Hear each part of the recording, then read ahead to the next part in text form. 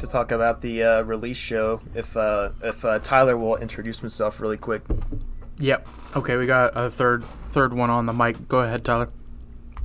I'm Tyler. I'm just Donnie's friend. I like movies and I play a lot of Dark Souls. That's about all there is to know. That's literally his entire life story. That's there. My life story right there. You know me as well as anyone else. Nice. I'm eating a sandwich, so sorry. Eventually, I'll be done. Yeah, we got our eating out of the way before we started recording because we're not fucking assholes. So how was the first day out release show? Since it's fresh on your mind. Oh, it was amazing. It was I haven't been to, but maybe I think it was the third show I've been at Sabbath. So It looks crazy. Yeah, the new setup. It was the biggest amount of people I've seen in that room. I don't know if they could fit many more than what was in there, but they were doing shit in there that I was surprised about. Because I'm still trying to get a vibe for what is and isn't okay at hardcore shows at a brewery.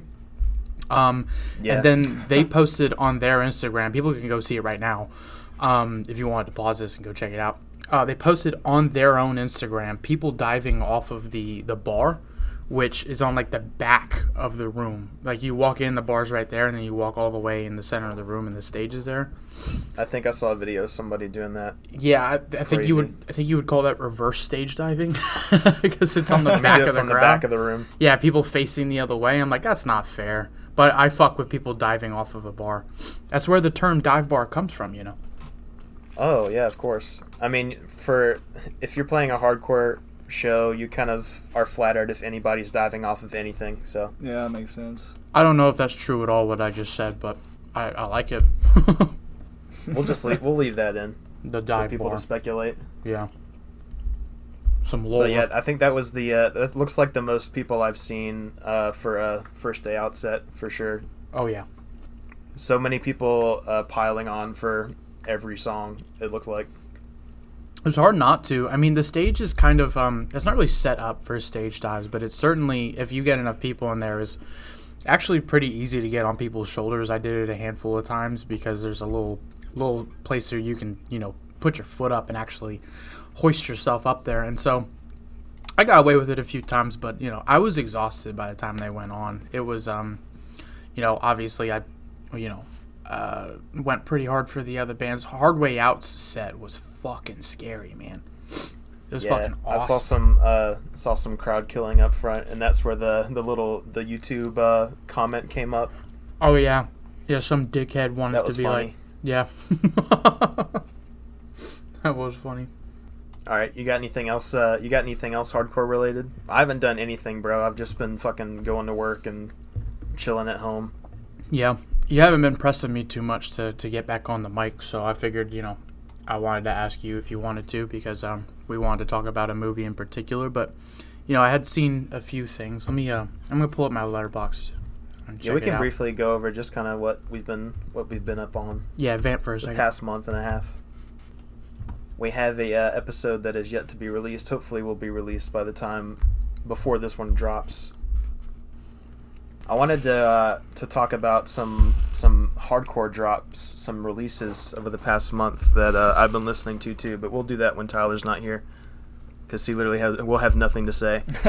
Okay, Tyler, you big Dark Souls head. You been playing anything else? What platform are you on though? First of all, PC. Okay. Let's see.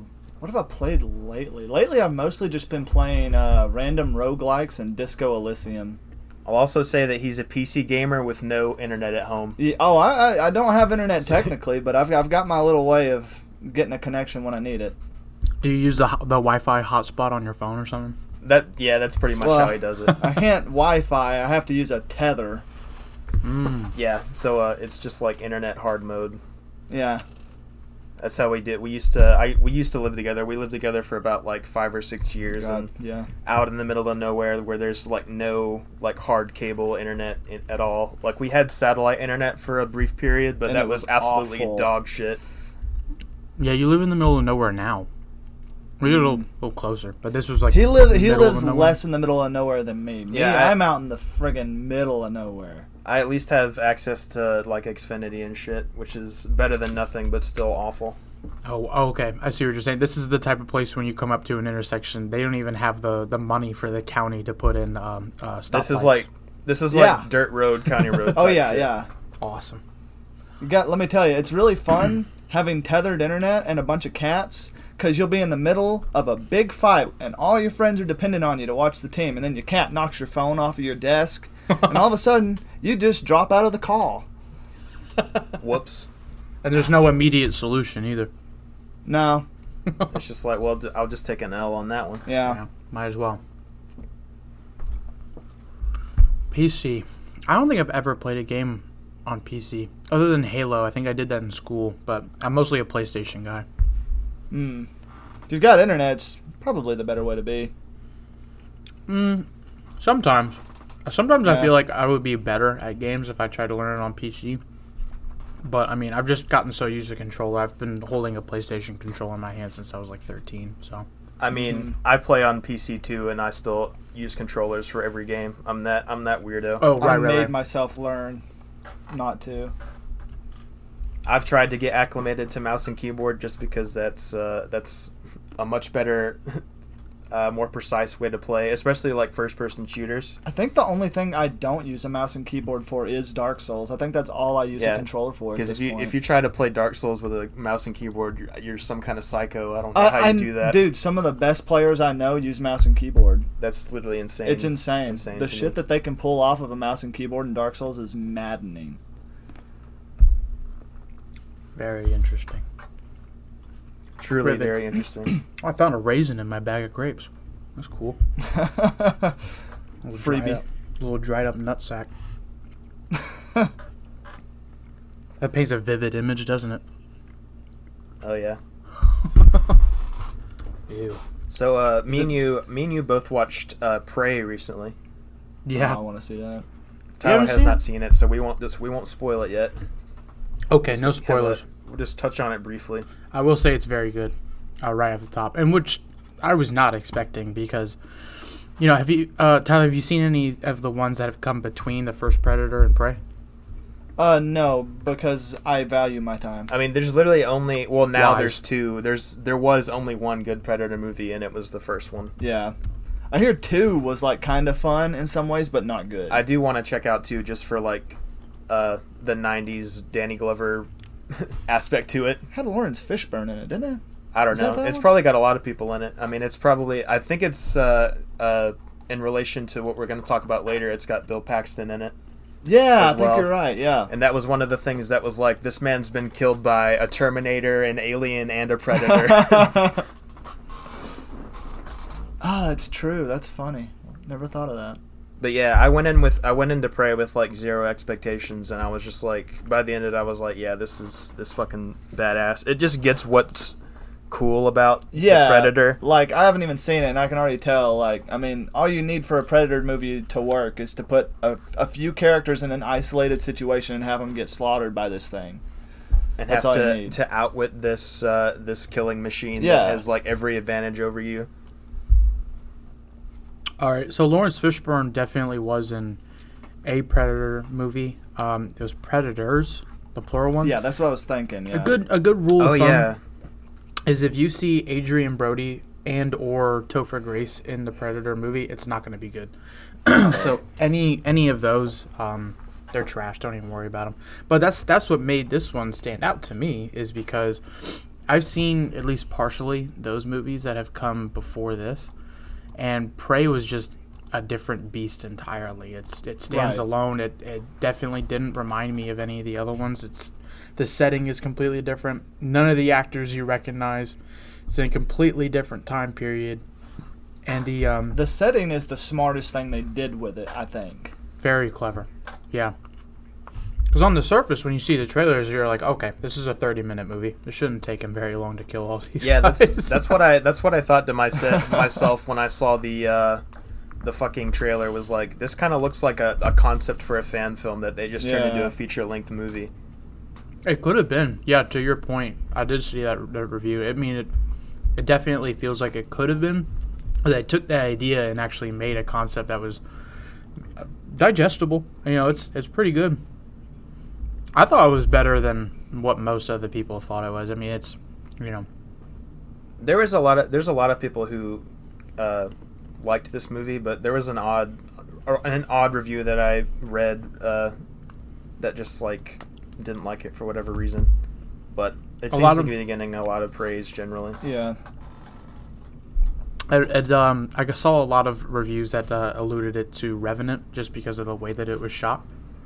And Interesting. The setting and everything. Yeah, I did see Revenant. I saw up until the scene where he gets mauled by the bear, but I didn't see much after that. Turn it off after that? Yeah, it's the only part you need to see, really. You're just like, okay, that's where Leo got his Oscar. I can turn this off. It's kind of hard to watch, that scene, but... It is. It's very visceral. Yeah. Yeah.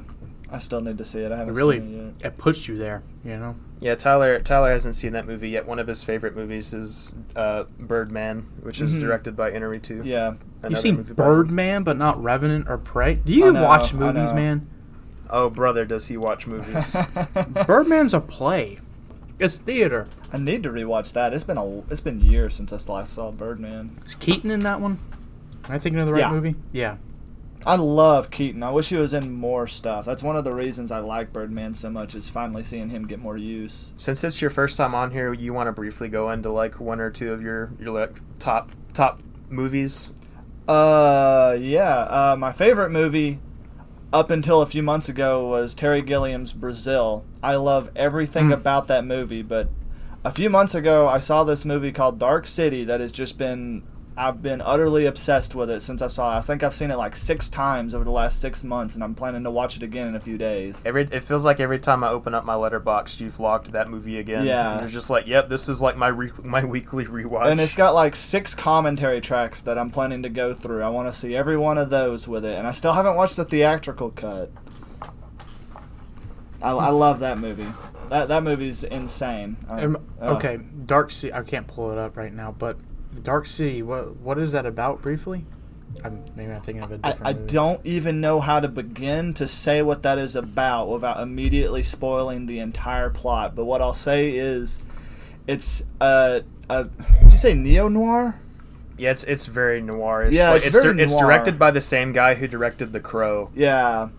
It's like, if you like seeing like big cityscapes in the dark with detectives running around trying to figure out stuff about their past, then it's the type of movie you're gonna like. Okay. It's very stylish, yes. Just over everything else. That's my big thing. I love everything about it, but I really like movies that are heavily stylized in the way that it is. Like, the city in that looks unlike anything else. Okay. The visuals, the production design, the characters, they just all have a very certain quality to them that I've never seen anything else really capture in the same way. Interesting. I have to check that one out. There are scenes in that movie that's like, even after watching it like 6 times, that I just like get chills every time I see them, because I'm just like, this is the coolest looking thing. Like, it just looks amazing. Anything else besides that one? I love Repo Man. That's a big one. Brain Dead is a big favorite of mine. Oh, I that love one just Brain turned Dead. 30 this week. Yeah. Did you see that? Adam? That Brain Dead. That's like the 30th anniversary this week. Dude, I think, was it you that showed me that movie? Yeah, I gave it to you on a flash drive. Yeah, and I still got that copy. Didn't tell you anything. Was just like, Dude, watch this. Oh my god. That was one of the most like fun, gory scenes I've seen in a movie, and it was so much fun watching that. I was like, I can see this as an adult. If I saw this as a kid, it would ruin me. Hey. Oh my god, I wish I had seen it as a kid. I would have loved it as a kid. It's literally just one of the grossest movies ever. Yeah. Like, outside of the gore, like just like The scene where they're all like, all the zombies are like at the dinner table and they're just Oh my like god. eating each other's pus and shit like that. Oh my god. The scene where his mom's ear falls off in the pudding and she eats her own ear. Yeah. Hey, I'm still eating here. Can y'all tone it down a little bit? I'm getting a little queasy. I compare Brain Dead a lot to Evil Dead 2. I was just about to say that. Yeah, like those two and the movie House are like three movies that I've Yeah. never found anything that compare Dude. to, and just like pure chaos, I th- unending. I think the Evil Dead movies, Dead Alive and House are some of the best horror comedies. Oh yeah, I mean they are the best. They're one of those that like somehow find the perfect balance between comedy and horror that Yeah. like I can't think of any other examples of. Okay. Story time. I pulled out the review from the first time I watched House in January of 2020. You want to hear it? Yeah. Do it. All right, so I started the movie. I killed some Szechuan tofu that I got down in the city because I rented it from a Videodrome. It's really spicy. Stopped the movie about halfway through. Crawled into bed. Fall asleep anticipating the impending doom bubbling inside me. Wake up sweating. Horrific nightmare. Can't recall shit. Splash water on my face. Dried tofu is now incinerating my insides like a furnace. And I finished the movie. Sounds like a great time. I think half of it that I recall didn't actually happen because when you fall asleep watching a movie like Evil Dead 2, House, or Brain Dead, I don't know about y'all, but I can't fall asleep watching scary movies because I'll start to dream about it and fill in holes in the plot, and then I'll feel like I'm in it. And That sounds like an acid trip for sure. well, it's called a nightmare. Have you ever heard of those? No. Because it's the only reason why I can't watch them at night. But it hasn't happened in a while. That was the last time it ever happened to me. But, I mean, I didn't... To be fair, when I rented a house, I had no idea what I was getting myself into. I didn't know it was going to be like a horror comedy. But it truly is a movie that, like, I can't really compare it even to Evil Dead because it's... Yeah. It is a foreign movie, and it's just the vibe is completely different. There's several scenes in there that just make you scratch your head and think, what the fuck? Yeah. But it's cool. I don't know if I would even call that a comedy horror. I'm aware that is a genre, but I only know of like a couple movies that even fit that category. I don't even know if this would fit into it. It almost feels like its own genre. Mm-hmm. Yeah, The I could house agree with genre. The house genre. that. House genre. All right, we all watched a movie. We all want to get into that. Sorry. All right. So we I all watched the movie that I think that I punish people about the most, and I'm sure everyone on the face of the planet wants me to just shut the fuck up and not talk about this movie anymore. wait, real But quick. we're gonna talk. What? There is an actor called Cody Big Tobacco that was in Prey that was also in The Revenant. I just stumbled dope. on that. That's a Okay. weird coincidence. Yeah. That's the only thing I want to talk about. We don't want to spoil that movie too much. Just go watch it. It's cool. That sounds like a Native American name that a white person would make up. That doesn't sound real. You're Yeah. right though. But Sounds like a respect to the punishing- man. That sounds like a punishing nickname for sure. But that movie is A Simple Plan from 1998, directed by Sam Raimi. Yep. That is a movie. It is definitely a movie. I had forgotten how good it was when I watched it this time. Basically, I'm not gonna like advertise other podcasts on our own podcast, but I heard about this movie on a podcast a couple years ago, and I just like randomly checked it out when I was just like looking for something to watch one day. And by the end of it, I was just like, what the fuck did I just watch? This is now one of my favorite movies I've ever seen. And I tried to describe it as like, I described it in an earlier episode as like, what if Sam Raimi made a Coen Brothers movie? Yeah. It's pretty on the nose. Yeah, when you told me. Yeah. that. I That's see a so- lot of Fargo comparisons. Yeah, when I that hear too. people talk about it.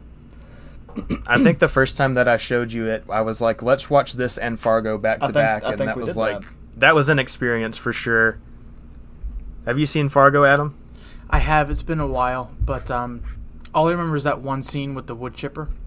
That same here. Yeah. That's all I Yeah. remember too. It's been a long time for me. That's the Yeah. standout scene for me.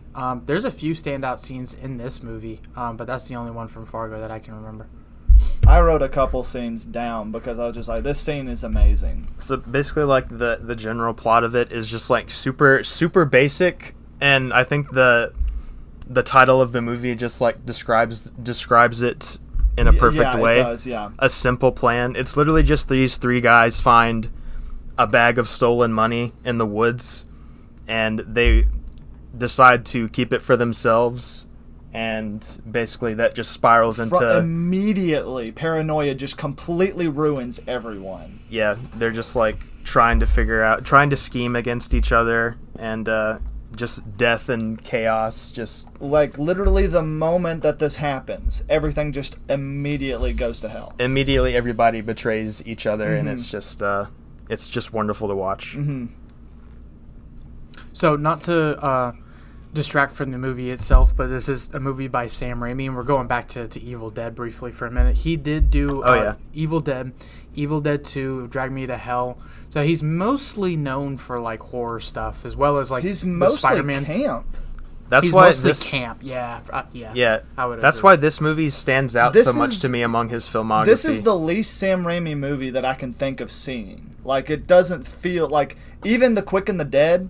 It's doing camera work that he's known for. This doesn't have a single snap zoom, which just blows my mind. He snap zooms so many times in every movie. He did The Quick and the Dead before he did, like, right before this movie. Yeah. Me and Tyler watched that movie pretty recently. I know you haven't seen that one yet, but it's also worth checking out. It was interesting. This movie's really strange. It's like if Sam Raimi did Shallow Grave, but way better. Oh, is this the movie? Yeah. Is this the movie where there's a shot of somebody getting their head blown off and there's like a giant hole? In The Quick and the Dead? Yeah. Yes. That yes. sounds And like the something skull. that would be in that happened. movie. I remember that. I remember loving that. That was a happens. sick scene. Okay. That's also the movie. This is a hardcore reference, but there's a sample in that movie that's used in a Foundation song.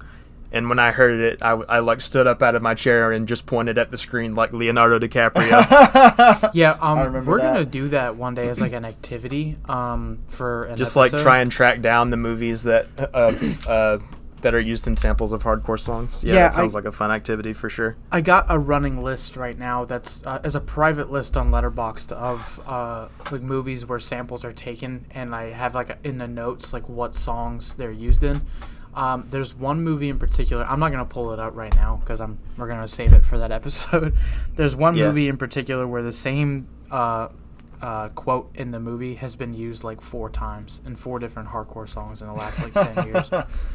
And it sounds like something like a Godfather. I can't tell you how many like Godfather quotes or like Sopranos quotes I've heard in beat down songs over the years.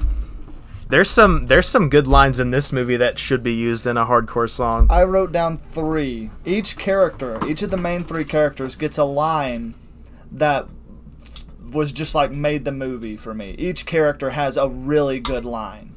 I won't say what they are just because I don't want people to steal them if for some reason I'm ever in a band that gets to use something like that. But if you watch the movie, you'll know the one I'm talking about. Really, though, each main character, once they say that specific line, you're like, yeah, that's the line that character was meant to have. Yeah. One thing that really surprised me about this movie was so a few nights ago, I watched The Frighteners by Peter Jackson, and as soon as it comes on, I hear the music, and I'm like, oh, this is Danny Elfman. Like, immediately, it's like horns, it's all boppy, is doing his usual shtick, and I'm like, oh, yeah, I love an Elfman's soundtrack, and I see his name come up, and everybody's like, oh, you caught it, and I'm like, yeah, I know I caught it. I knew it from the get-go. In this, he's like John Williams with like you can just hear he has a certain kind of composition that he uses in like every one of his scores. But then this started, and I saw his name pop up, and I was like, oh, this is a really different Elfman score. It's like compared to his usual. It's like the most subtle, least bombastic I've ever heard of his music. From him. And I just watched Beetlejuice. I just watched Darkman not that long ago. I've watched a bunch of Elfman movies lately, and like all of them, you can tell it's an Elfman movie. But I would not have known this was an Elfman movie if his name hadn't appeared in the credits at the beginning. Yeah, very good score. I wish I had it on vinyl or something. But there are 2 places where the score did something really interesting. Are we spoiling? I assume we're Yeah, spoiling, right? spoilers for the plot of the movie. This is right now where I'm just going to tell everybody to just go watch this movie because it's on HBO Max right now. So that's your spoiler warning for everybody listening. If all three of us have seen the movie, it's safe to say we're gonna spoil it. So when the old man stumbles upon them when they go to return the money, Dwight, the guy they end up killing first, the soundtrack does this thing where there's these drums booming as he's strangling him. Did you notice that? How good that sounded? I had the volume up pretty high when we were watching it, and it was like shaking the room. Yeah, like that booming in the background was really strong there. Really got what it needed to get out of you there. I liked that a lot. And then in Carl's office near the end, while Hank's getting the gun, there's these horns that are like raising. They're like growing as the scene goes. That was really nice as well. Those were 2 points where I really liked what the soundtrack was doing to influence the mood. There's like this little this piano motif that I hear several times throughout the movie when there's just like conversation going on that really like amps up the tension really well. Mm-hmm. It's just like these two piano notes going back and forth. Yeah, I noticed that as well. Yeah, it's mostly whenever Jacob is doing something, because I think he's acting as sort of it's the part of the plot where he is kind of like the voice of reason, and you wouldn't think he would be the voice of reason because he's just this timid, he's soft-spoken. He's the voice of innocence. That's really what it is. Billy Bob Thornton as Jacob in this movie. This is the best role I think I've seen him in, and I love him a lot. He's my second favorite actor. He's literally the heart of this movie. Yes, it wouldn't work without him. And like him and Bill Paxton, they both play brothers in this movie, and their dynamic with each other is like kind of just what makes this movie. It really wouldn't work without that, because they have like all these conversations about like what they're doing, like just like the morality of everything.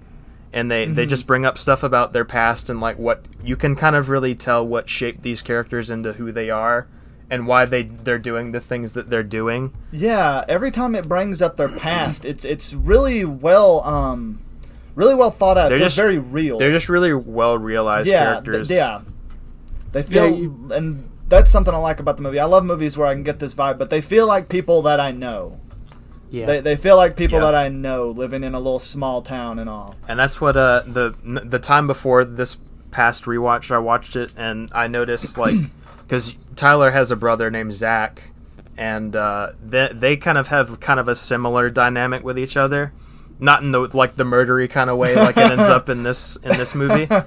But just like the way that they talk to each other just feels very authentic. It makes sense. Yeah, my brother's more of a go get married business kind of guy, and I'm the drunk who lives in a trailer. Yeah, lives in a trailer with his dog or with his pet with pet hair everywhere, and talking about how he needs to throw out his Christmas tree because it's going to start a fire. Yeah, that's a really good point to make. Yeah, that little off note comment that he made about the Christmas tree.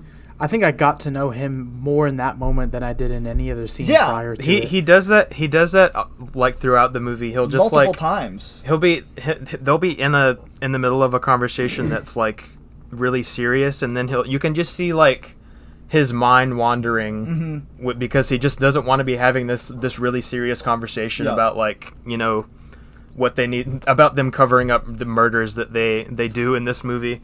And because also he just wants to be so far away from it. Yeah, and also there's this one scene where the whole movie you're thinking, you know, Hank's clearly like the, you know, the more he thinks it out a little more thoroughly.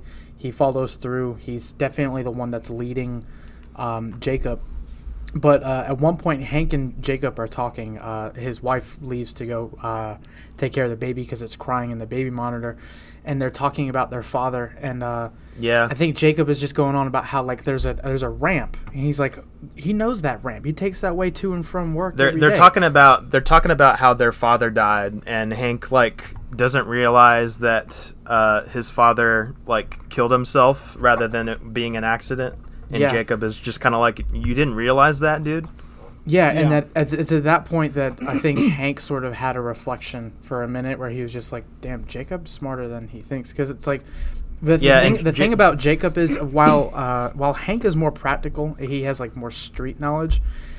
Jacob is the older one of the two as well, which kind of like with it kind of throws off that dynamic. He's more Yeah. driven by emotion, and that's one of the reasons his characters work. His character works so That's what well. I was going for. Yeah, he's more driven by emotion, and he'll sit and fester on things, which is why, like, my favorite line that he had in the entire movie was at the very end, and he was just looked at Hank, and he was like, "I'm tired, Hank." Yeah, I'm tired. He can't do it anymore, and it's just like, yo, some people just aren't built to get through a situation that they found themselves in, and Jacob was one of those people that I knew he wasn't going to last very long.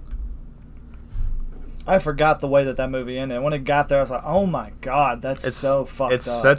it's so tragic. It's insanely tragic. Not only does it end with Hank killing Jacob just because Jacob doesn't want to cover up for all of the bad shit that they did anymore.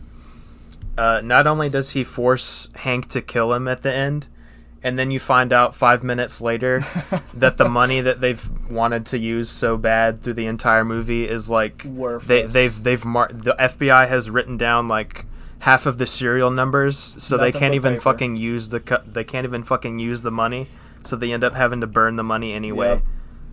Yeah, it's crazy. Yeah, a better title for this movie would have been All for Nothing. Yeah, for sure. And you said earlier about Hank being like the driving force for all the bad shit that happens, but really it's Hank's wife that sets into motion like all of the crazy shit. That's what I really picked up on this time. That, and I also found it interesting that at the beginning she's very hesitant. They're very happy with their life, but as the movie goes on, it's like the money's just like she doesn't want to go back to being just a happy normal person. It's like, now we have the money, we can't go back to being normal. She doesn't want to go back to being normal. You can see in every character in this movie how the greed like completely changes their motivations and like how quickly they devolve into just like an evil person. Yeah, greed is the wheel that just kept this thing turning. And honestly, when you cut from Hank's wife in one scene and then you see her in the next, and her demeanor is completely changed, you can tell she's been laying awake at night thinking about both the of them, life she could have if they decided to keep that money and they found a way out of it. The scene where Hank comes home with the money and she doesn't know that he's got it yet, and he's asking her like, what would you do if I just found like millions of dollars in the woods? And she was like, well, we would have to return it because it's not ours. Yep. And it's like stolen and everything. And he's just like, well, let me see how you actually feel. And he dumps it all on the table, and you just see her expression on her face, and it's just like that immediate change in like the character.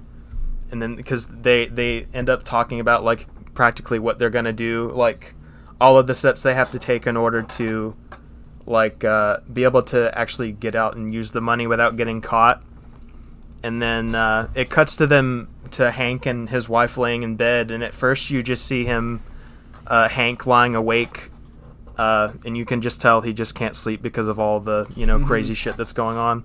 And then it pans over to his wife, and his wife is doing the same thing. She's lying awake. And then she like taps him on the shoulder, and she's just like, you need to go back and like put some money back to like kind of throw the cops off, because like I think that's where they really that is the like pivotal moment in the Yeah. story to where I think what sets it all in motion is like them deciding to go back and put the money back. Yeah. Because then they end up killing that guy Yeah, that witnesses them doing that. As soon as she said, you need to bring some money out back, I was immediately like, this is where shit goes wrong. This is where it immediately takes a nosedive. And that's the interesting thing, is thinking about her being at the beginning saying, no, we would need to return it. And then at the end, she's like bawling her eyes out as he burns every bit of that cash. Yeah, can we talk about that for a minute? They told him that they're tracking the serial numbers on those bills, but I'm not sure if you guys know this, but I do. If somebody in an agency straight up tells you they're tracking the serial numbers, they can't track them in another country. You could move up to Canada, and I'm assuming that they live in like North Dakota or somewhere, so it's like it's not that far off. This movie was filmed in Minnesota and Wisconsin, so they're like right on the border. So it's like you could just go to Canada. It doesn't cost you anything to drive. But I think like miles in north. at the state that Hank's in right at the end of that movie, when they give him that information, he's just like, yeah, no, fuck this. Like we've completely fucked ourselves. I don't even want to fucking do this anymore. Let's just burn the money. Yeah, to be fair, if I had just killed my own brother, I would too. I honestly, I would be fighting to not put a gun barrel in your own mouth. Yeah, exactly. I think that's the only reason that he doesn't do that is because he's got a newborn baby and like they have to. You can definitely see a vision of the future of this guy where both of these people end up divorced for sure. Mm-hmm, yeah, I was thinking about that too. I couldn't be with the same person after doing that. The whole time I'm thinking his wife is right. Like they're not going to think that he's capable of doing this because he has a wife, he has a good job, he has a kid, which is exactly why like when the thing happened with Lou and he recorded him, quote, confessing to her murder, he was exactly right. He's just like, yo, is the sheriff going to believe you or me? I have proof, and he's going to believe that you would do this because you're a jobless piece of shit. Yeah. Yeah, and there's their friend Lou, who is like the third guy who's with them that kind of like they end up going against. Like there's the point in the middle of the movie where they have to like, where him and Jacob are like, we have to like choose sides, like because they're everybody's afraid that they're gonna turn each other in, so they just kind of everybody's trying to have like an upper hand on the other person, so that they can somebody ends up dead. And somebody ends up running away with the money, but by the way, nothing in this movie goes the way that anybody plans. That shootout scene at Lou's house, like my heart was in my throat. That whole scene, I was like, you don't know what's gonna fucking happen. That's I was just like holding my breath through that whole the first scene. time I watched that scene, it was just like perfect tension. Comes out of nowhere. Okay, you're talking about the scene in Lou's house after they've all been drinking. Yes, where they fucking slaughter everyone. Where they Hank and Jacob have this plan where they're gonna record. Well, it was actually again his wife's idea. Like his wife's crazy idea. Let's record Lou confessing to the murder of this guy who witnessed them going to plant the money back. And to be honest, I don't blame her because up until this point, Jacob and Lou have been the stupidest pieces of goddamn shit. Yeah. Nobody in this movie knows what they're doing. No. I mean, okay. And it's very realistic that way. It's like makes me think of what I would do in that situation. Yeah. Honestly, this scene in particular too was the first huge plot hole for me because this was the first time that Hank really had the opportunity to tell the truth. Because honestly, everything that happened in that moment, if you told that to a cop, Jacob killed Lou out of self-defense, and then Hank killed Lou's wife out of self-defense. She was holding a gun. She shot at him like 4 times. And that was the first opportunity that Hank had to come clean and tell the truth about something. But he's sitting there in the basement with Jacob trying to come up with a lie again. And then they broke the wall where Hank turns and he looks into the camera lens as if somebody is standing at the top of the stairs. And then it cuts to him being interviewed by the cops. And that was the first time where my brain was just like, yo, this is not going to end well. This is not, because he's just going to keep lying. He's just addicted to lying at this point. And it's like, that was the first time you had an opportunity to not lie, and you still chose to do it. Why? It's the fear of it. I mean, and that's what makes the movie work, is they're all so scared that even when they have a situation where there's an easy way out, they're going to think of something more complicated because just for the slight chance that they might be able to get away with all this money. Yeah. And that's what's cool about cool thing about the last scene when like it's just Hank and Jacob standing there in the snow and everybody else is dead, like the guy who was trying to get the money back and the sheriff, and Hank immediately is like laying out the plan of what they're gonna say to the cops when they come through, like he's done like every other instance in the movie when they kill somebody, and then Jacob is just like, yo, I just can't do this anymore.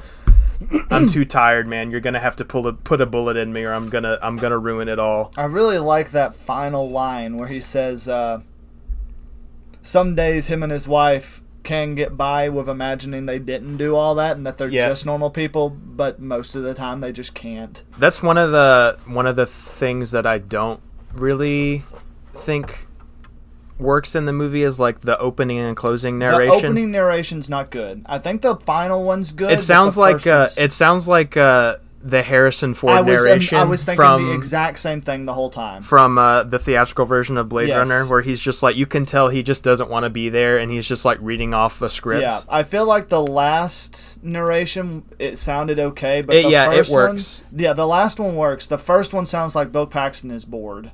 He sounds really bored. But I think you mentioned like that's another. It's a very campy thing to do, and it's so it Yeah, kind of fits within Raimi's wheelhouse to It kind of do does. something like that. But it is strange being in his least campy movie. Yeah. Man, I can't think of another Sam. This really is like the most standout movie I think I've seen from Sam Raimi. Like I can't think of anything else at all like this.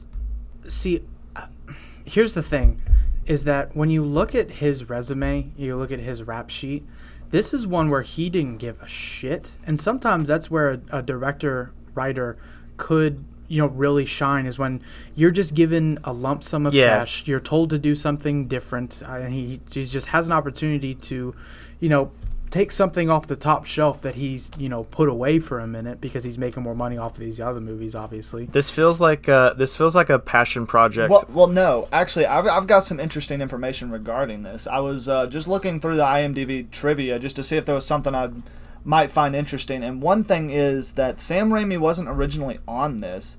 This was supposed to be directed by Ben Stiller with Nicolas Cage as the lead. That's crazy. But they What a fell dude. through, and then John Borman got involved. He didn't like. I think that's his name, John Borman. I might be wrong, but then he got involved. He dropped out, and then it just ended up in Sam Raimi's lap somehow. That's strange. Yeah. This is kind of a weird period in Raimi. Sam Raimi's career, because it's like it's post Darkman, Yes. pre Spider-Man, Yes. where he's just kind of like he's just shit. making movies. Yeah, doing weird things that he wouldn't normally do. Because like we said earlier, he did The Quick and the Dead right before this one, and I think he does one more movie after this Yeah. before he makes Spider-Man. There's a trilogy of weird ones, and I don't remember what the other one is. I'm going to try and pull it up real quick. I know what you're talking about, but I can't remember what it's Hearing called. that it was supposed to be directed by Ben Stiller, starring Nicolas Cage, I really honestly want to peer into the universe where that exists, I do because I too. would honestly like to watch that. I don't know if any of you have seen anything directed by Ben Stiller, but he's actually a pretty decent director. Yeah, he's not bad. What is it? The Gift? Is that the... No, that's after. So, we're all aware, though, that this was based off of a book, right? Yes. Yes. Okay. And it was actually So- originally meant to be a movie, but the guy who wrote it didn't think it was going to work as a screenplay, so he wrote it as a novel. Yeah.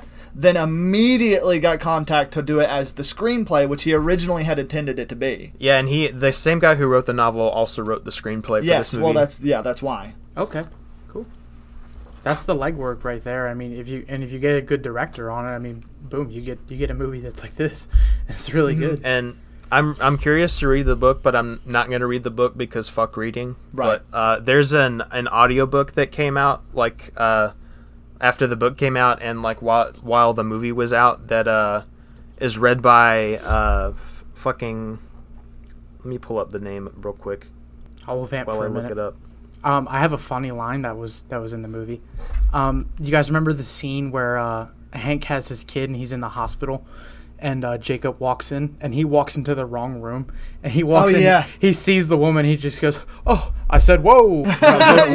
Yeah, we laughed at that line Yeah, too. she's That's like a good line. Breastfeeding. There's a couple. I There's a said, "Whoa." couple lines in this movie that he has that like have me Yeah, laughing. Billy Bob's lines are like when he isn't being emotional and like the best character in general, he's also the funniest character, which is strange. I mean, this is one of the first few times you see him actually in a good mood. Like he's having a good time because he's like, I got a niece in the other room. He walks in on somebody who it looks like they're breastfeeding. Yeah, they're breastfeeding the Yeah. the baby. But the guy who was the guy who reads the Simple Plan audiobook is Griffin Dunn, and you might know him from as the star of After What Hours. the fuck? Yeah, that's the only reason I want to listen to the That's audiobook so is for weird, man. specifically to hear him narrate this movie. That's wild. That is wild, actually. Another underseen underrated movie that That's pretty anybody who's crazy. listening to this need to go check out if they haven't already. Weird Scorsese movie. Doesn't feel like a Scorsese movie.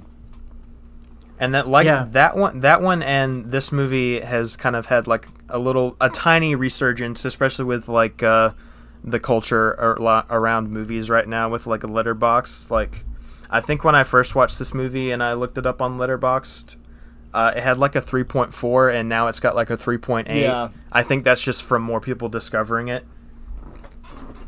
Yeah, hopefully this putting this out will mean that a few more people will discover it's a good movie. Definitely, it'll get a huge bump after this podcast drops for sure.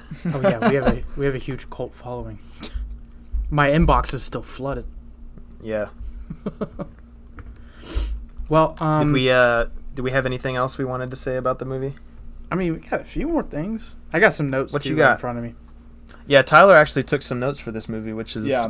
good. We could Yeah. have something to go off of instead of me just being like, I liked this part about. I've this already movie. brought up everything in my notes too. Yeah, I'm- well, I'm- me and What him you got? had to prepare because you had seen this multiple times. This is only my Mhm. second viewing, and Same on the here. second viewing, I did notice like a few things. Yeah, this is like my 5th time. Yeah, watching there's this movie. like I'm not to get critical about one of your favorite movies, but I had to. Oh, please couldn't do. help- Like this movie is not perfect. Like there is some things that No, I it's would that could have been done better, but like just the way that this movie just sticks the landing in so many ways Yes. that I can overlook some of its flaws. sticks the landing Yeah. and the characters are really. That's well the done. main thing about The- this yeah. movie is that it just has such great characters that like any little nitpicks I have, I just don't really care.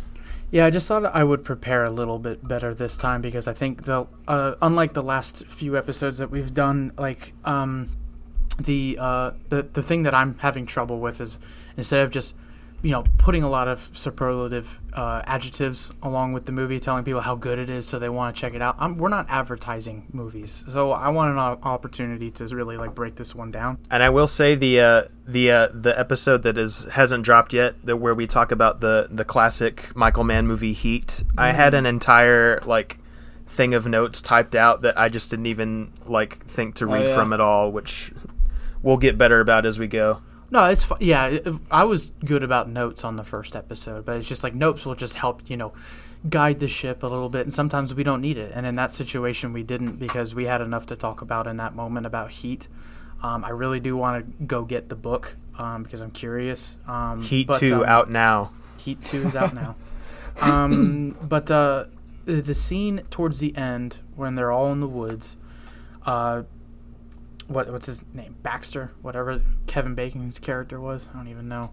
I'm pretty sure Kevin Bacon's character only has like 3 lines. Did you say much Kevin in it. Bacon? That's not Kevin Bacon. There's No, that way. you're talking about the guy who's pretending to be an FBI agent. Yeah, who was it? That's Gary Cole. He was in like he was the boss in Office Space. If you've ever seen that one. Oh, that's where I know him from. Okay. Gary Cole. I'm gonna pull up a picture of him next to Kevin Bacon. They do look similar. I mean, like white guys with brown hair who were in movies in the 90s. Dude, he's been in like nothing important. No, they don't look similar at all. I'm just stupid. Office Space and Talladega Nights are the 2 things he's been in that I think matters. While they don't look similar at all, I've never seen both of them in the same room together. You know what? That's a good point. Anyway, when That the scene four in of the them, woods. when the 4 of them are in the woods, and Hank has a gun, he stole some bullets, and somehow with all of those windows, nobody saw him do that and sneak the key. Yeah. put Yeah, the I was key thinking back. about that too. Especially with him like That's fumbling the worst I've ever seen with a revolver and some rounds. That's another tension building thing Yeah. that's like not really realistic, but it just builds tension in the scene. Like nobody, he's touching this gun this entire time that he's in the back seat of this car with these 2 people who will like shoot him on sight if they see him with a gun, and they just somehow manage to not see him like touching his crotch and his gun is sticking out. Yeah, like Gary Cole's Baxter is his name. When Baxter turns to the back seat and he's just rubbing his hat that he needed to go back in there Yeah. for so bad, he's probably thinking in his head like, why did he need that hat so bad? It's not that big of a deal. And then when he pulls out the gun, he's like, "Oh, you had a piece, huh?" Had a Yeah. piece, huh? And I'm sitting there the second time we watched that next to Sophie, and I'm just like, shoot it, shoot it, shoot it, shoot it. And I'm just like, he's already waited too long. He's dead. And Sophia And hadn't then seen the ending of it yet. Yeah. But in that scene in particular, I'm just like, yo, he had a pocket full of bullets that they may or may not have even fit in there. He had one bullet that fit the gun. He had one bullet that fit the gun. He found the perfect spot to put it, and honestly, a 6-chamber round like that, I don't know if it goes on the left side or the right side when it clicks, so I wouldn't know. But somehow he figured it out. But all this time that they're searching for the plane, he could have just kneeled down and put the bullets in the gun. And instead, he chooses to wait until he has a gun to his head, and Baxter is shoving him into the plane, telling him to get the fucking money. And he's letting the bullets, scatter around on the floor and everything. And I'm just like, dude, like this. Just a tension builder. Another thing that builds tension, but also, again, these characters aren't, like, the smartest under pressure. That's true. Like, in any situation, and they've been in this movie, it really conveys that, especially. If it was Jacob or Lou, I would give it a bit less of a pass because they're more the redneck guys that probably know a gun. You can, in multiple scenes in this movie, they call him over and over, Both Jacob and Lou are like handling guns, but we don't really see Hank with a gun until he has to use one like in a split second. So I guess that kind of makes sense. Yeah, that does make a little more sense under that thought. I just realized, and this is gonna sound crazy. This is a hot take. So if there was a movie where 3 dudes had to play brothers, you know who the 3 would be? It'd be Ethan Hawke, Kevin Bacon, Gary Cole. I'm looking at a picture of all 3 of them next to each other, and I'm like, yo, all 3 of these dudes look very similar. I can see Bacon and Cole, but I can't think of Ethan Hawke. Let me look. I'm looking at a picture of Ethan Hawke now, and with the beard, it's not believable. Yeah, but if he cut his hair short, he'd have to shave. Yeah, without the shave, with the shave, yeah, you're totally right. Funny thing about 2 like actors who play siblings that look alike, fucking Bill Paxton and Billy Bob Thornton look nothing like each other in this movie, and they're playing brothers. Nothing like each other. Which honestly, you want to know something really funny? Oh, sorry, go ahead. No, you go ahead. Oh, it's just something tiny and stupid. Do you remember when Hank is in the feed store he works at, and the old man comes in about the 5 Mondays or whatever? Yeah. That's Bill Paxton's father, who he didn't even know was cast in the movie until that moment. That's funny. Wow. I like when he's on the phone and he just turns back to him and he just goes, "Is that cool with you?" And he just walks out because he realized the 1st of December was a Monday and the 31st was a Monday, and he was like, "Son of a bitch, they got my ass." He got my ass. Now all I can do is just leave. Which, oddly enough, in August there's 5 Mondays. Oh, that's funny. Yeah, interesting. What's y'all's favorite movie with Bill Paxton? Honestly, it's probably this. one. I mean, like, Probably I like stuff like Aliens and yada yada, but I've never thought of them as a favorite. The thing is, he rarely ever gets to be like a leading man. He's a very side character kind of guy. He's like, he's definitely the best, like, one of the best character actors that ever was. Yeah. So he does definitely play the role of, father, newly married perfectly in this particular time period that this movie was shot. So I feel like it was a good choice. His acting, I'm not a huge fan of, honestly. But that's fair. Most of the time, he is just kind of doing Bill Paxton. But, like, anytime he does that character for all of the movies that he's in, it just works. Mm-hmm. Was he in Brain Dead? Oh wait, no, never mind. Not. He was in Brain Dead, but a different movie entirely. This is you're looking at the other Brain Dead. That's a funny coincidence. Yo, and he's in Predators too. What the hell? Yeah. That's there's so another weird that we were just talking about all that. What's funny? There's another movie that I haven't seen yet that's got Bill Paxton and Billy Bob in it. That's supposed to be pretty good. From the '90s, called One False Move. One False Move. Okay. Yeah, I've heard and of that another movie I saw recently with Bill Paxton is The Dark Backward. Oh, I want to see that so bad, man. It's Bill Paxton plays like literally the grossest, most disgusting character I've ever seen in a movie, and basically, I'm not going to go into the plot. You can just look it up. But like, I thought it was funny that he's in that movie, and Billy Bob Thornton for some reason is in the background in a bar scene in that movie. Yeah. but it like kind of is close up on his face where you can tell it's Billy Bob Thornton, Yeah. but he's just standing there and doesn't It's do like anything. it's like when he shows up in Going Overboard. Is he in that movie too? Billy Bob, yeah, he showed up in a bar in the background and Going Overboard Dude, for like one scene. I don't remember anything from Going You're Overboard. better That off. was just like a fever dream. The most boring fever dream. Yeah. Have you So- seen? Have you heard of Going Overboard, Adam? No, I've never heard of that. What is that? It's Good for you. it's like I think it's The Adam first Sandler's Adam Sandler movie. Adam Sandler's first movie, and it's just like the most awful thrown together thing that you've ever seen. It's Literally like set him up for his future of just going on vacation and shooting crap with his friends. it makes Oh, it makes Jesus like it makes Christ. it makes like Billy Madison and Happy Gilmore look like masterpieces. yeah.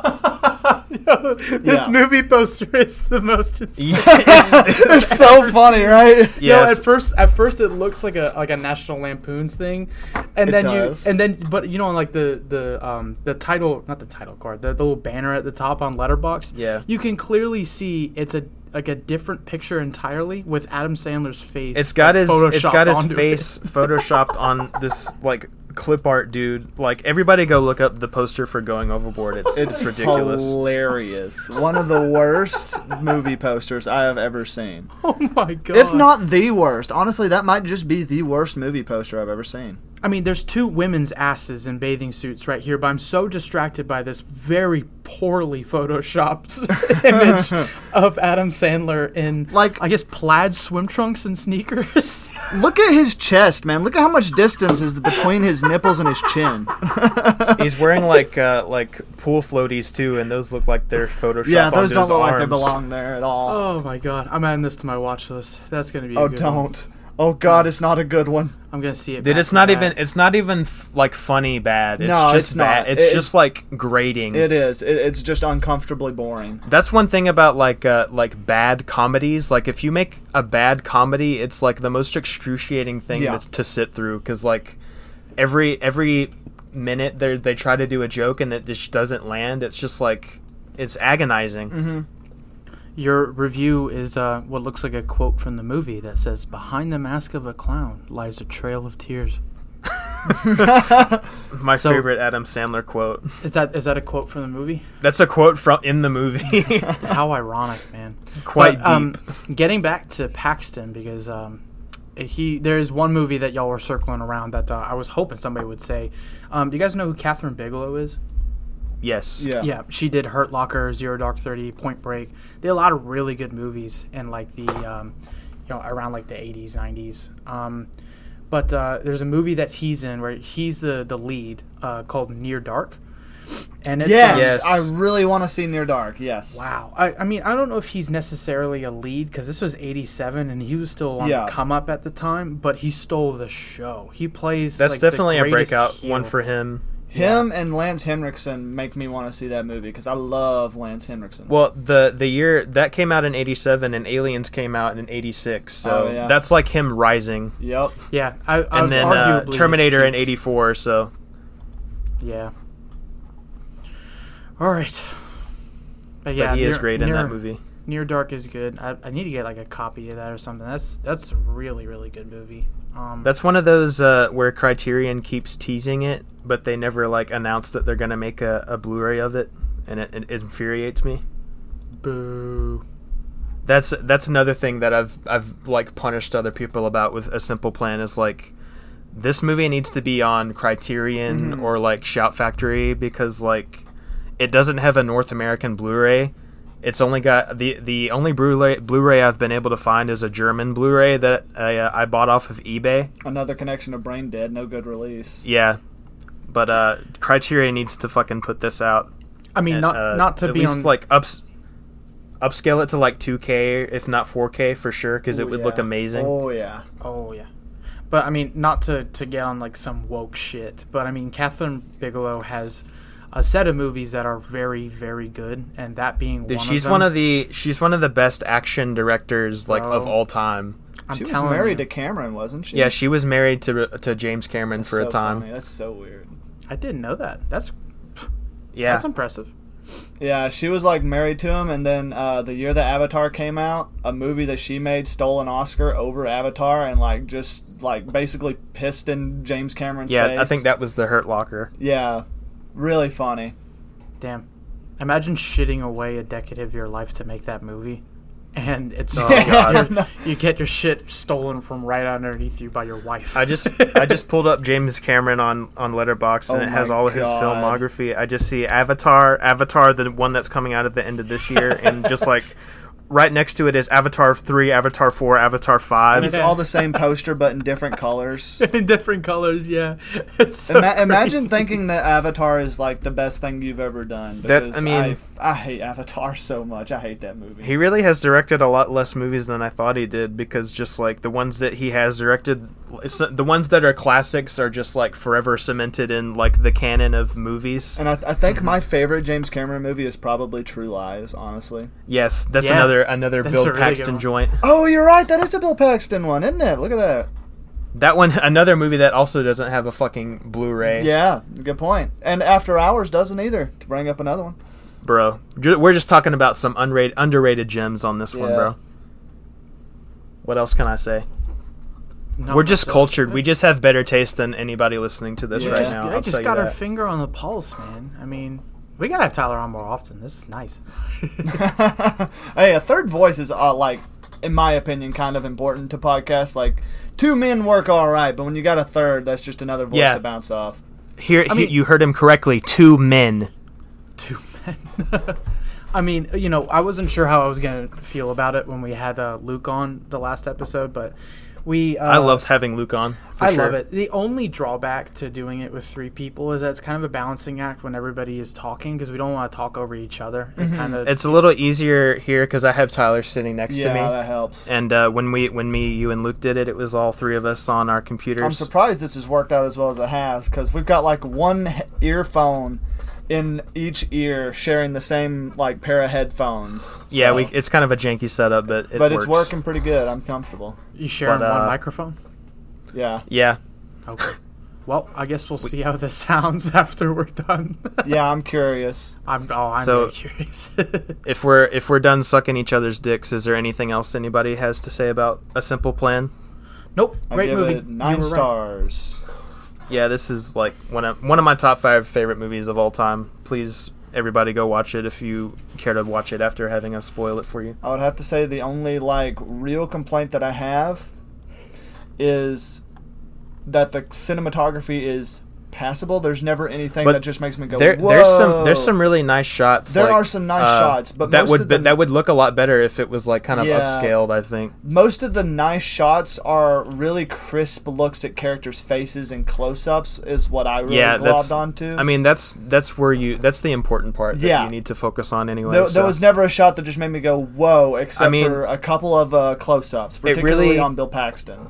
It really emphasizes like the setting, because like it's Mm-hmm. just like the most boring small town where yeah. nothing is happening, and this is like obviously the most exciting thing that's ever going to happen to these True, characters. yeah. And That's a it good just point. takes it to like the full extent of that, where several people end up dead and nobody ends up happy. Yeah. Yeah, I mean, this is a guy that this is the same cinematographer that did The Blind Side, so you can tell they really weren't looking for anything too That's crazy. that's a working cinematographer right there. Yeah, it's just a guy who gets the job done as He good just as he gets can. the job done. Yeah, and I mean, honestly, the way that this was shot and the way that The Blind Side was shot, it's just like that guy could just be working for like made-for-TV movies. I mean, none of it looked bad. It's just that nothing like made me go, "Wow, what a shot!" You know.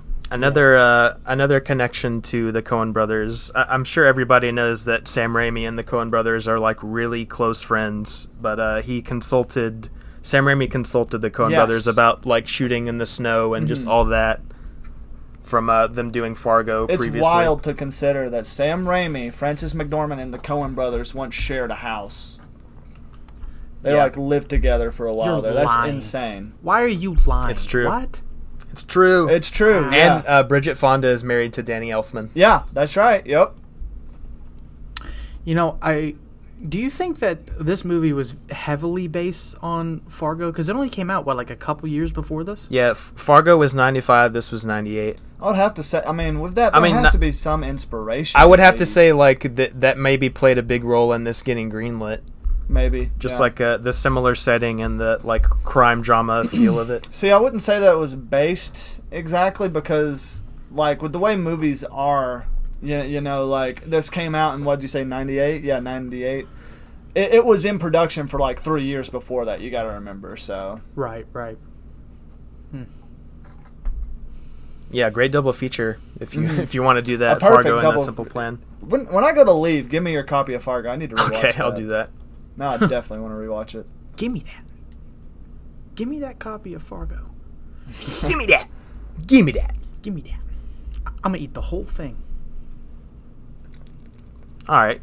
We got anything else we want to touch on before we close this motherfucker out? I think I'm good.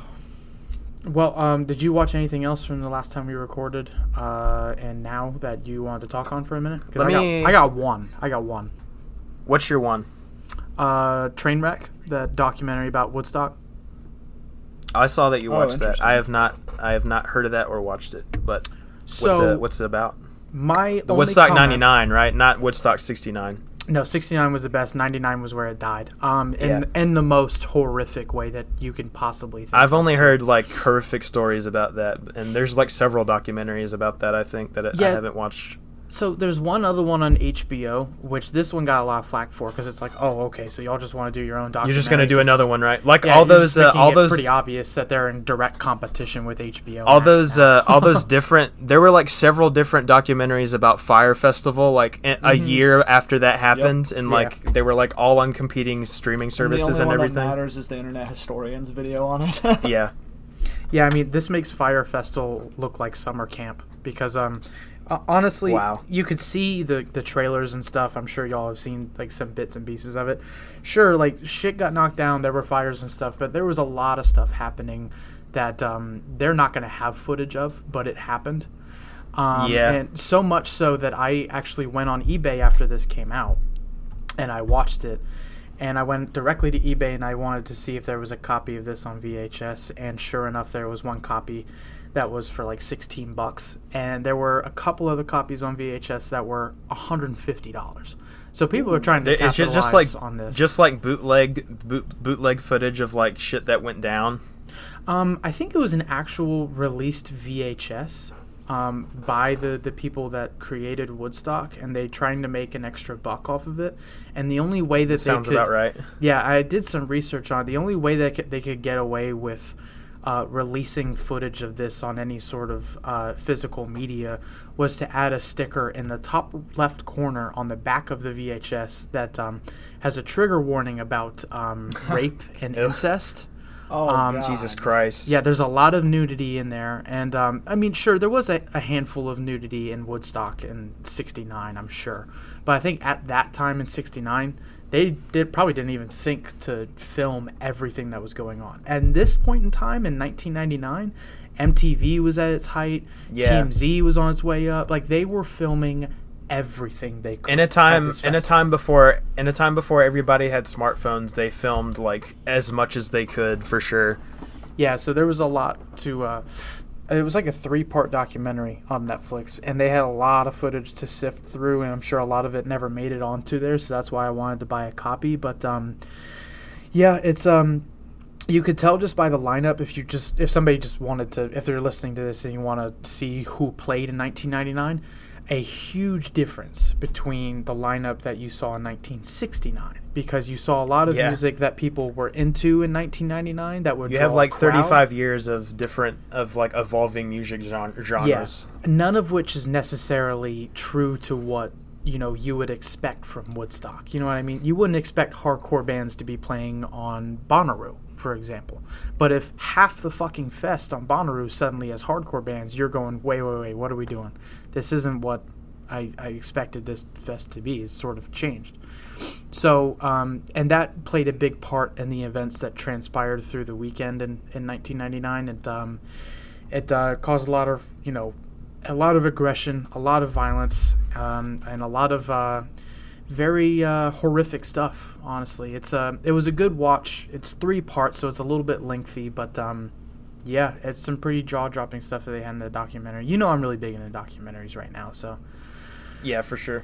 yeah, I just wanted to touch on that briefly. You got anything else? I love watching documentaries, but I have to be in like a specific mood. But I say that, but like I'll sit down and watch like a 3-hour video essay about a video game that I played 10 years ago, and that'll be like what occupies my time. Yeah, me too. Honestly, that's what I spend my time doing more than watching movies, which really sucks. YouTube's got me by the balls. Yeah. My ADHD brain.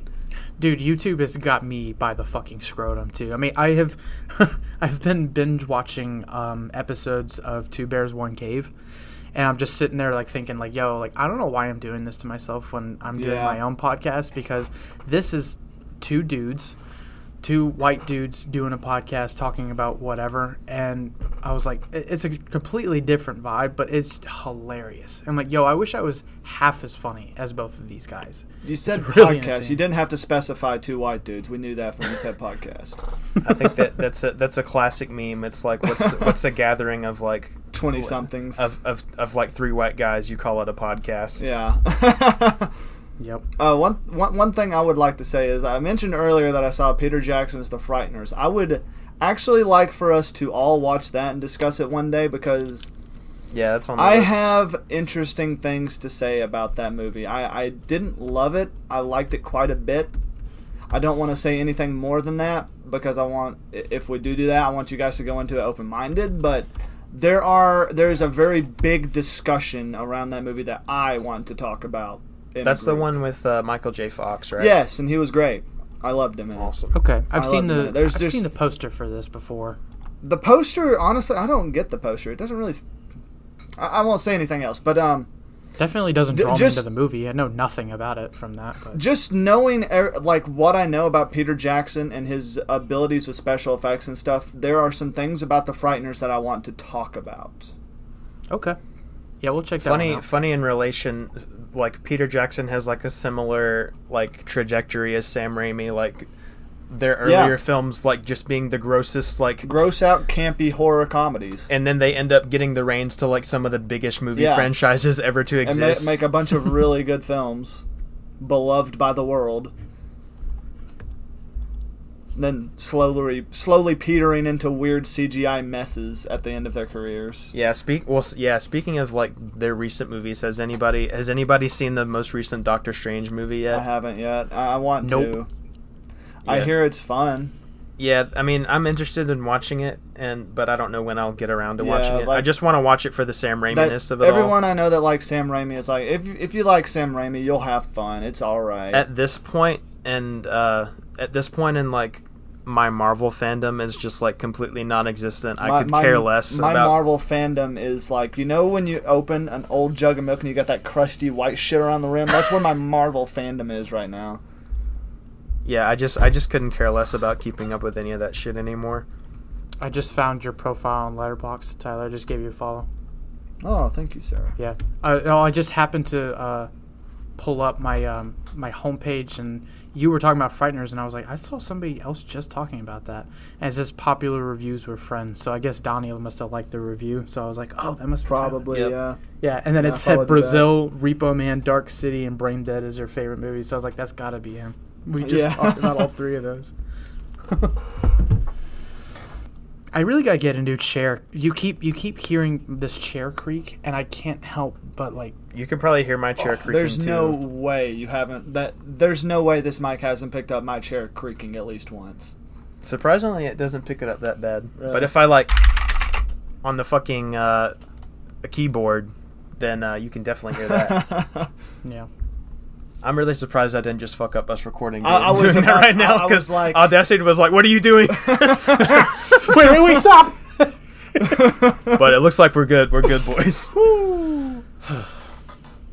All right, what else we want to talk about? You haven't seen Nope yet, have you? Nope. Before he said it, I knew he was gonna say that. Set you up for You that knew one. I was gonna say it. Yeah. Yeah. But yeah, Softball toss that one. Nope is pretty good. If I'm sure a lot of people who are listening to this have already seen it, but Yeah, I was Yeah. gonna see it last night with Luke, but he said he had already seen it, and I was exhausted from the show on Friday, so I chose to stay in. I might go see something later this week. That might be the one that I go see, but still haven't seen Top Gun. At this point, I probably never I was will. just about to say, bro, That you need was a fun one. you need to watch Top Gun 2. The only U.S. military propaganda I think I've ever enjoyed. Thank you for saying that. Like it's like Undoubtedly what a are we talking about? recruitment movie. I mean, that's what the first Absolutely. movie was. So Join the military. You'll be bros until you die. Until you die. Yeah. until you bomb a village full of poor people. Careful, Luke's listening to this now. Okay. Sorry, Luke. No, you're not. But yeah, y'all need to. No, I'm not. Y'all need to go see Top Gun and go see Nope for sure. Mm. I would say don't if you haven't looked up anything about Nope before going into it, keep it that way. Yeah, I don't know much about it, and I'm pretty happy about that. I hope I see it before anything's spoiled for me. I still haven't seen Get Out though, so Yeah, you still haven't seen Get Out, Yeah. which is like I love Get Out, and I honestly didn't really care for Us, Most but people I don't. might need to rewatch it to reevaluate it's got it. good things from what I hear, but it's ultimately not great. But I like this. I like this better than Us. Yeah, but that's what I'm not as hearing. much as Get Out. that's but it's still literally what I'm hearing is exactly that. it's a very enjoyable movie, and I recommend watching it. I like the poster. It's a cool poster. I will say this about Jordan Peele: he's very good about like not giving away anything like the plot wise in his movies, unlike Yeah. every other fucking movie that comes Yeah. out, where the entire trailer spoils like the entire outline. I of the wish movie. more directors could do that because I avoid trailers at this point because of that. And it would be nice if more directors just were like, here's the tone of the movie instead of here's every good scene in the movie. Yeah, I think I was watching like a YouTube video talking about like this exact thing recently that was like showing a trailer for a movie that came out like maybe 20 years ago, and it was like the trailer was like not anything like from the like not any footage from the movie. It was just Dude, I dream of trailers like that. but it was just like pretty much giving the tone of the movie, yeah. which is like I wish that it was the same way now, but like everybody just wants to get your money, so they have to tell you everything that happens in the movie to get you to come see the movie. We talked about this before when the ambulance. We did trailer, talk about it before. When the ambulance trailer came out. I remember talking to you about it. Yeah. And I was like, "Wow, that Fucking was really, ambulance. that was really cool. I'm glad I got to see that movie in 2 Yeah, you minutes." saw the movie already, yeah. Honestly, the trailer's probably better. They probably filtered out all the boring shit that Dude, you wouldn't give a fuck about I anyway. haven't seen exactly that what I movie, think. but to be honest with you, I actually want to watch that I movie. do too.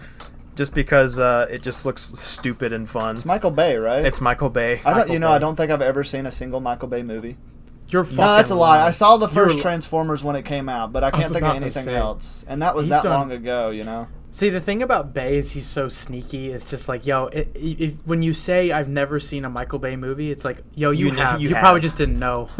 I'm gonna look up Michael Bay right now. The only Yeah. one that I remember liking is maybe The Rock with Nicolas Cage and Sean Connery, and even that is just like bonkers, ridiculous, crazy, stupid shit. Yeah, I have never seen any of these movies except for Transformers, and it was so long ago I remember nothing because I hated it anyways. You're not missing much, Yeah, to I be know. completely honest. We are going to go see Bullet Train at some point this week. Me and Sophia are. I would like to see Bullet Train. Let me know what you think about it, because Yeah. I've been hearing a lot of mixed things about it, but I Yeah. might just watch it anyway.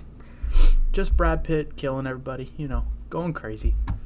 Yeah, it's directed by the Deadpool 2 guy. Oh God. Yeah, he did Atomic Blonde. Well, he's a producer on the John Wick movies, and Nobody. Oh, So okay. those are some good movies. Oh, he's An actually, action guy. Like, Oh. if it just delivers on the action, I just don't care about anything else, honestly. Whoa. He's actually more known as an actor. He was in Vendetta, Ocean's 11, Matrix Reloaded, Bourne Legacy. Wow. Haven't seen any of those movies, bro. You're okay. Besides Matrix, but It's the inevitable thing that happens when an actor just gets tired of acting. They go, "I've made enough money. I can just make my own movies, and I don't have." it sounds like put in the work." sounds like he was a stuntman. Oh, interesting. Oh, was he? Yeah, probably why he keeps making really good action movies. Interesting. He knows what it takes to make an action movie. It sounds promising, then. It'll be entertaining if nothing else. That you know? I mean, that's like the base I have to put on for like every movie that I watch is like if it's at least entertaining, I'll give it some points for that. True. I'm very generous that way. That's one of my main points of contention with Prey is like, what else do you want other than for it to be an entertaining Predator movie? Exactly. That's what I went into with Prey, and honestly, it set the bar low for me, and I was impressed. And I can't say any. Where's bad the things side about it. plot about autism being part of human evolution? I don't even know what you're Dude, referencing right the now. Predator, that's like the main ending is like an autistic kid can use the Predator stuff and he saves Is the that world. the Shane Black Predator movie? I have not seen that, And, but it's like they frame it as if autism is the next step in human evolution. And it's like so awkward and strange. The fact that just out of nowhere he just remembered that and he was like, "Oh, I got something." That was my drawback from that movie. That's what I pulled the one takeaway from that. Yeah, exactly. That sucks because I actually really like Shane Black as a director, but he needs to actually start making some good movies again. Wait, so Tyler, you haven't seen Prey yet, right? No, I haven't. Okay, I will give you one warning, and it's my only negative about the movie, and you should be warned about it beforehand. The CGI is bad. Until that's you don't even have to. Hold on, say That's that. hold on. the one thing that I agree Hear on me with out. everybody is like the CGI on some of this shit looks obscenely bad. That's it. Some. The CGI is bad until it's good, and I promise you, the CGI that is good is really everything. Good. They cut costs, Everything that's everything CGI that's like involving the Predator looks really good. But the animals. But if it's not involving the Predator, I knew it the looks like animals dog would be shit. very bad. But that's my thing with CGI. I mean, I obviously I would prefer a practical effect, but if the movie's interesting, then I don't really care about if the effect isn't good. Like I'm there for a good movie, you know. No, but you see, they have a budget with the CGI. If they use like say 75% of it on the Predator itself, and the other 25% is for everything else. Like, they spent most of their time working on the I'm going to look up and see what the budget for this movie was. We'll vamp. Fucking... That's a good question. Tyler, what's your favorite I'm color? curious. What's my favorite color? No, I said Tyler. We already know what your favorite color is. Yeah. Cobalt blue. It's very specific. It's very specific. I know Very that because I've been asked that question a million times, and like it got to the point where I was like, "What is that one shade of blue I really like?" Okay, I don't really know what Donnie's favorite color is, so now I really want to know because I know it's not going to be cobalt blue. I'm not one of those motherfuckers who thinks about what their favorite color is, so I'm sorry. That and I like pastel pink. You've really put a lot of thought into this, haven't you? Dude, you've never seen any of the outfits I wear. My man's a thinker. He's a thinker. He just I sits can't there find any thinking. information about what the budget Here, is for hang this on, movie, I'll so find it immediately. Give me one sec. Yeah, it's got to be on IMDb. that's what I tried to find. It's just this is not an interesting conversation. No, it's not, but it's for a movie that just came out. Like sometimes But- like information like that isn't available to the public immediately. Like they don't The really point want you to know. The point is just like that it seems like it's a lower budget movie than it should be, but they Looks like use the numbers aren't out yet. they use the see? budget where it needs to go, and that's what matters. That is what matters. Yeah, looking at all the websites I usually check, it doesn't have a listing for the budget or the box office yet. So it Well, might just be too early. there is no box office because it's only streaming. Oh well, yeah, that too. Which is another thing is like they could have put this out in theaters for sure. Oh yeah, that's sad. Honestly, It would have 'cause, bombed. That's the thing. It would have. I don't bombed. know, like I think it would maybe have because Well, I don't think anyone gives a shit to go to movies and see something Well, like this anymore. No. It's not if you're that no if one. you're going off of like the probably the critical reception that the last Predator movie had, That the too. Shane Black, maybe they didn't have any faith And I in mean, it at I all. would look at before knowing that this is okay. I would bunch it in with your new Terminator Genesises and your The Predators. Yeah, it all falls exactly. into that same category of shit from the 80s that we're regurgitating for a few mil. Yeah, and honestly, have y'all seen the actual like movie poster? There's one on Letterboxd, and then there's There's one, two. Yeah, There's one on Letterboxd and IMDb one on that is IMDb. way cooler than the one that's Let on me see. Letterboxd. Is it the orange Yeah. one? Yeah, it's the orange one. The orange one's I don't dislike the one on Letterboxd, to be honest, but They're both No. cool, but the one on Letterboxd is like pretty that's sick. a sick poster. What the But hell? see, here's the big sell for me, and why it would have gotten people into their seats if they're fans of the Predator series of movies, or at least the first one, is that the logo for Prey, and other than the Yeah. alien that's on the letterbox poster, the logo itself is the thing that actually works well. Because when I saw That's that logo, honestly- I was like, it's a spin-off of Predator. And I honestly It's was like, honestly that's really good. clever. The title is clever. Yeah, very clever. not really using the Predator IP is like, it's kind of risky, but then you put it in the Predator font and you instantly know Yeah. that it's a Predator movie. It's a very Exactly. clever title. Yeah. Yeah. And to be That's honest, what I thought when I heard from, about it. from far away, the IMDb poster, you can tell it's a Predator movie because she's, jumping on a mountain, and the mountain looks like the Predator. And the same thing with the one that's on Letterboxd. You can very clearly see that.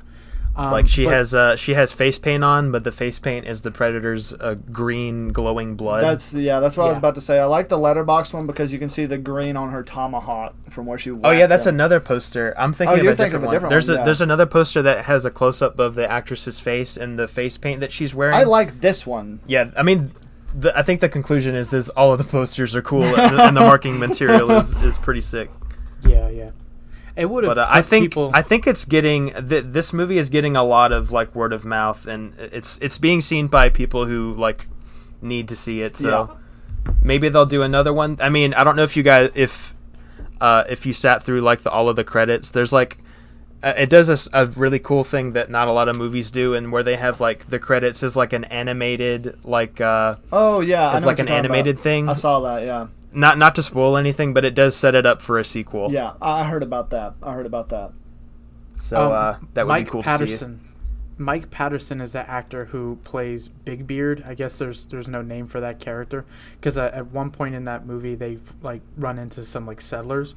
I just looked up the picture of Mike Patterson on IMDb, and he is one ugly looking motherfucker. His hairline is pushed 4 feet past his fucking eyebrows. Wow. Get this off my screen. Let's see. Go away. Okay. All right, we're good. So yeah, Tyler, I think you probably need to watch this movie soon. Yeah, well, Maybe we'll watch that next That's time what I you was about come to over or say. something. Watching movies is hard for me unless I borrow a copy of something. Yeah, like we said, he doesn't have internet, so Yeah. my man can't stream stuff. I've had a lot of free time lately, and I've been just kind of going through all the DVDs on my old DVD shelf. That's like I watched Raising Arizona a couple days ago, a copy that I've had since I was a child. Nice. I still haven't seen That's- Raising Arizona. It's Oh. good. It's only their second movie. I didn't know that. Is it really their second It's their movie second after movie. Blood Simple? Mm-hmm. That's interesting. Yeah, and Another like, Coen Brothers joint. That's watching Coen it, I was Brothers. like, man, this is really quaint. And then afterwards, I found out it was their second movie. I was like, oh, interesting. It's like that's one of those just like a perfect movie. It is. to me. It's a very good movie, and I love Nicolas Cage in it. Cage is great in that movie. We're gonna do Cage an is just great in entire. general. Yeah, we're gonna do an entire episode dedicated to Nick Cage. Oh, One day. please. We might as well. It's gonna be awesome. I still haven't seen that. Everybody go watch Vampire's Kiss. Yeah, Vampire's Kiss. Pig would need to be on there. Mandy is the obvious big one that Mandy. we need to watch. It's one of Yeah. my favorite movies. I love Mandy. I like that he's sort of like turning the corner too, and with Mandy and Pig, like he's actually putting out some good movies. Like he's not. Yeah, He's taking offers for movies where he's like, okay, this is gonna be a good one. This is a nice change of pace.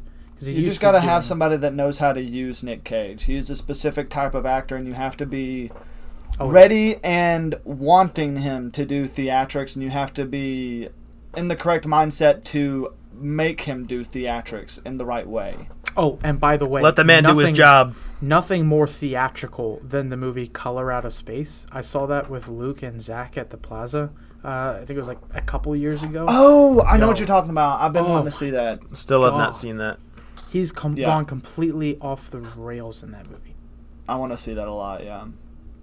That's when that movie came out, it just kind of looked like it was trying to bank off the success of Mandy to me, and I just kind of put Shoot it off it away. watching it. Yeah, that's That's what I thought. But Color Out of Space is like based on a novel by some big name author. But it's a Lovecraft thing. That's what I was about to say. Sounds like a Lovecraft thing. Lovecraft. Yeah. It was. It's more interesting to me in the fact that the director of that movie, Richard Stanley, it's like his big comeback movie because he hasn't made a movie in like 25 years. I know that name. What else did he do? He did that movie Hardware with that killer really robot. I want to see that.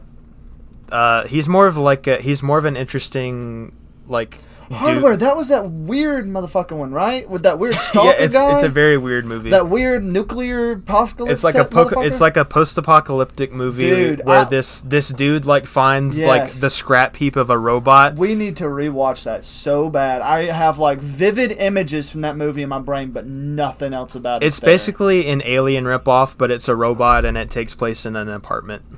I'm adding that to my watch list so I don't forget. It's interesting, and that's like that and like another movie are like the only two notable movies that guy has made, and then A Color Out of Space, which he just recently released a couple years ago.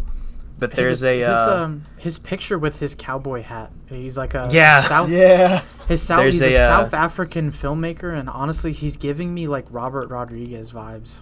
So if you're like interested in learning more about this weird ass guy, like there's a documentary called it's a documentary about the movie that he made with Marlon Brando and Val Kilmer about the island of Dr. Moreau. Yes, that's why I remember it. That he has this other movie called The Other World, and the description just sounds like a ripoff of Stalker. So there's a documentary about the making of that Island of Dr. Moreau movie called Lost Soul: The Doomed Journey of Richard Stanley's Island of Dr. Moreau. One of those that I wish had happened. So it's just like the making of that movie is just like so much more interesting than the actual movie itself. Like they took this guy like fresh off of his like only two movies that he's made, that Hardware and another movie in like the early 90s. Oh, H.G. Wells did this. That's the same author that did War of the Worlds. Yeah, it's a famous novel that like it's been tried. People have tried to adapt it forever, and they just never get it right. But they were doing it for this movie, and they get this guy who's fresh off these two independent movies that he made, and it's like obviously a much bigger production than he should have had. Didn't Marlon Brando beat him up, like just ruin the movie? I was just about to say, it's like, and he's dealing with these two actors who are super egocentric. Yeah. Marlon Brando and Val Kilmer. Oh my God, it was Val Kilmer too. Yeah. So they basically like run him off the movie. He like God. They get into like some huge fights, and he just like runs away into the woods of like this jungle that they're filming in, and so they have to hire a new director to like replace him, and then somehow Richard Stanley like sneaks his way back on set and like takes it, and he like gets in costume of like one of the many freaks that are in the movie, and he's like in the background of the movie without anybody knowing. Oh my God! Yeah, this shit is insane. Just go watch that Lost Soul documentary. Let me put that on my watch list too. What's the documentary called again? It's called Lost Soul. Lost Soul. The Doomed Journey of Richard Stanley's Island of Dr. Moreau. So that's like when that movie came out a couple years ago, I was like, oh, they let this motherfucker make another movie after like blacklisting him basically. So that was like the only interesting thing that I thought when that movie came out. But maybe I will check it out one day. Interesting. It's crazy. Okay. All right. Well, then that means we got The Frighteners, and we got that documentary about the Island of Dr. Moreau, and we can talk about both of those next time Tyler comes on. One of these times we're going to talk about Dark City. Yeah, we did my movie that I punish people about all the time, and now we got to do Tyler's. And I'm sure there's movies that you have that you want to like shove people's face in, Adam. I do? I'm sure you do. Is there not? Yeah, well, on the first episode, you mentioned Possessor, and I would like to go back and rewatch that. And oh, yeah. That. Oh, that'd be fun. God. Don't get me started. Because I remember really enjoying that movie, but I don't remember enough about it. A good double feature and a fun thing to like talk about would be Possessor and Possession. Oh my God! Please. That would be good.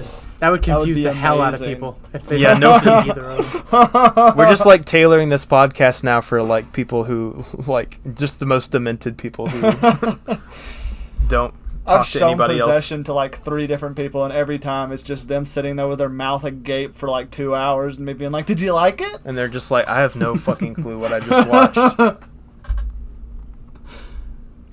Well, I think that's a good place to wrap it up So there, wrap, boys. Yeah, so it's a good one. Appreciate you for coming on, Tyler. It's nice to get to know you a Oh, little it was bit. wonderful. Can't wait to have Yeah. you on again. Yeah, I think we'll have you on again very soon. Yeah, hopefully. I've really enjoyed this. This was a good time. All right, cool. We're going to cut it off here then. So where you got any plugs? Where can people find the podcast? I just managed to get us on shelves at Barnes & Noble. Okay. Okay, that's TME Cast everywhere else. Okay, bye. Okay, bye. See ya, suckers.